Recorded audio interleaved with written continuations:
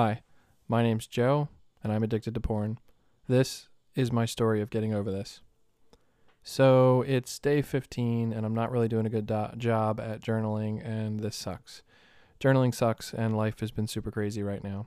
What do I mean by life is super crazy right now? Well, the average workday consists of going into another state, working there, driving an hour back home, maybe stopping at the house, going to my community college, teaching a class there till 9 or 10 at night, getting ready for bed, going to bed, starting all over again. I am mentally and physically exhausted.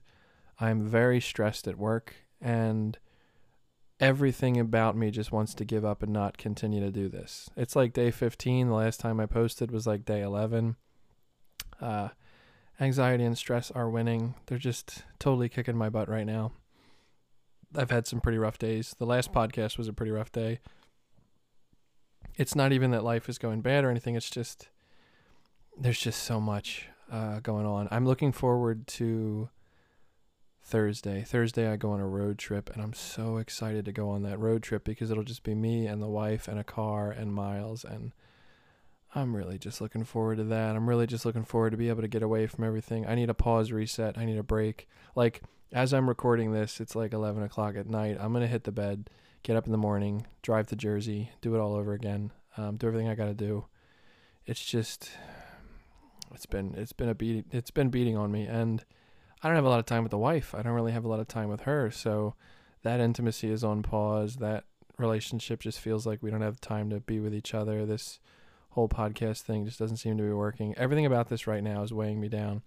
But at the same time, I can't stop work because it's money. If we want to eat, if we want to live, if we want to stay married, like, I can't just not take these opportunities. God's been throwing me a lot of good opportunities, and I feel like part of the big question right now is, okay, well, but what do I do with that?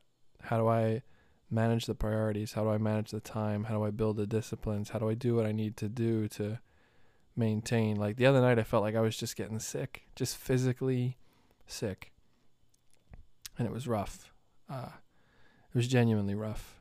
I mean, I felt like I was getting a cold. The next day, I just felt disgusting. Like, Sunday, I had a total fail day. I just was fail in the sense of, like, I just collapsed. My body failed out. Everything was just like, blah.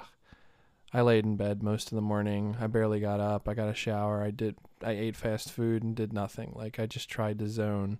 And I still ended up doing work that day. I still ended up doing stuff for Monday and thinking about that. Like, I just need to pause, rewind right now.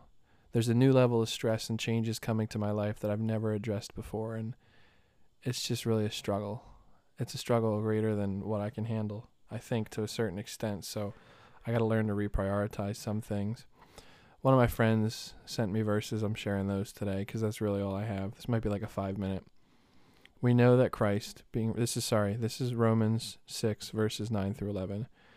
We know that Christ, being raised from the dead, will never die again. Death no longer has dominion over him. For the death he died to sin, once for all, but the life he lives to God. So you must also consider yourselves dead to sin and alive to God in Christ Jesus. Romans 6, 9 through 11. I'm not sure what version. It was sent over like a text message. Yeah. Dead to sin, alive in Christ. I so need to refocus my priorities and get all that squared away. That's it tonight. That's really all I got. I hope that this week coming up with the car and the trip, I'll have more time to produce more stuff. But yeah, that's really it. That's all I got.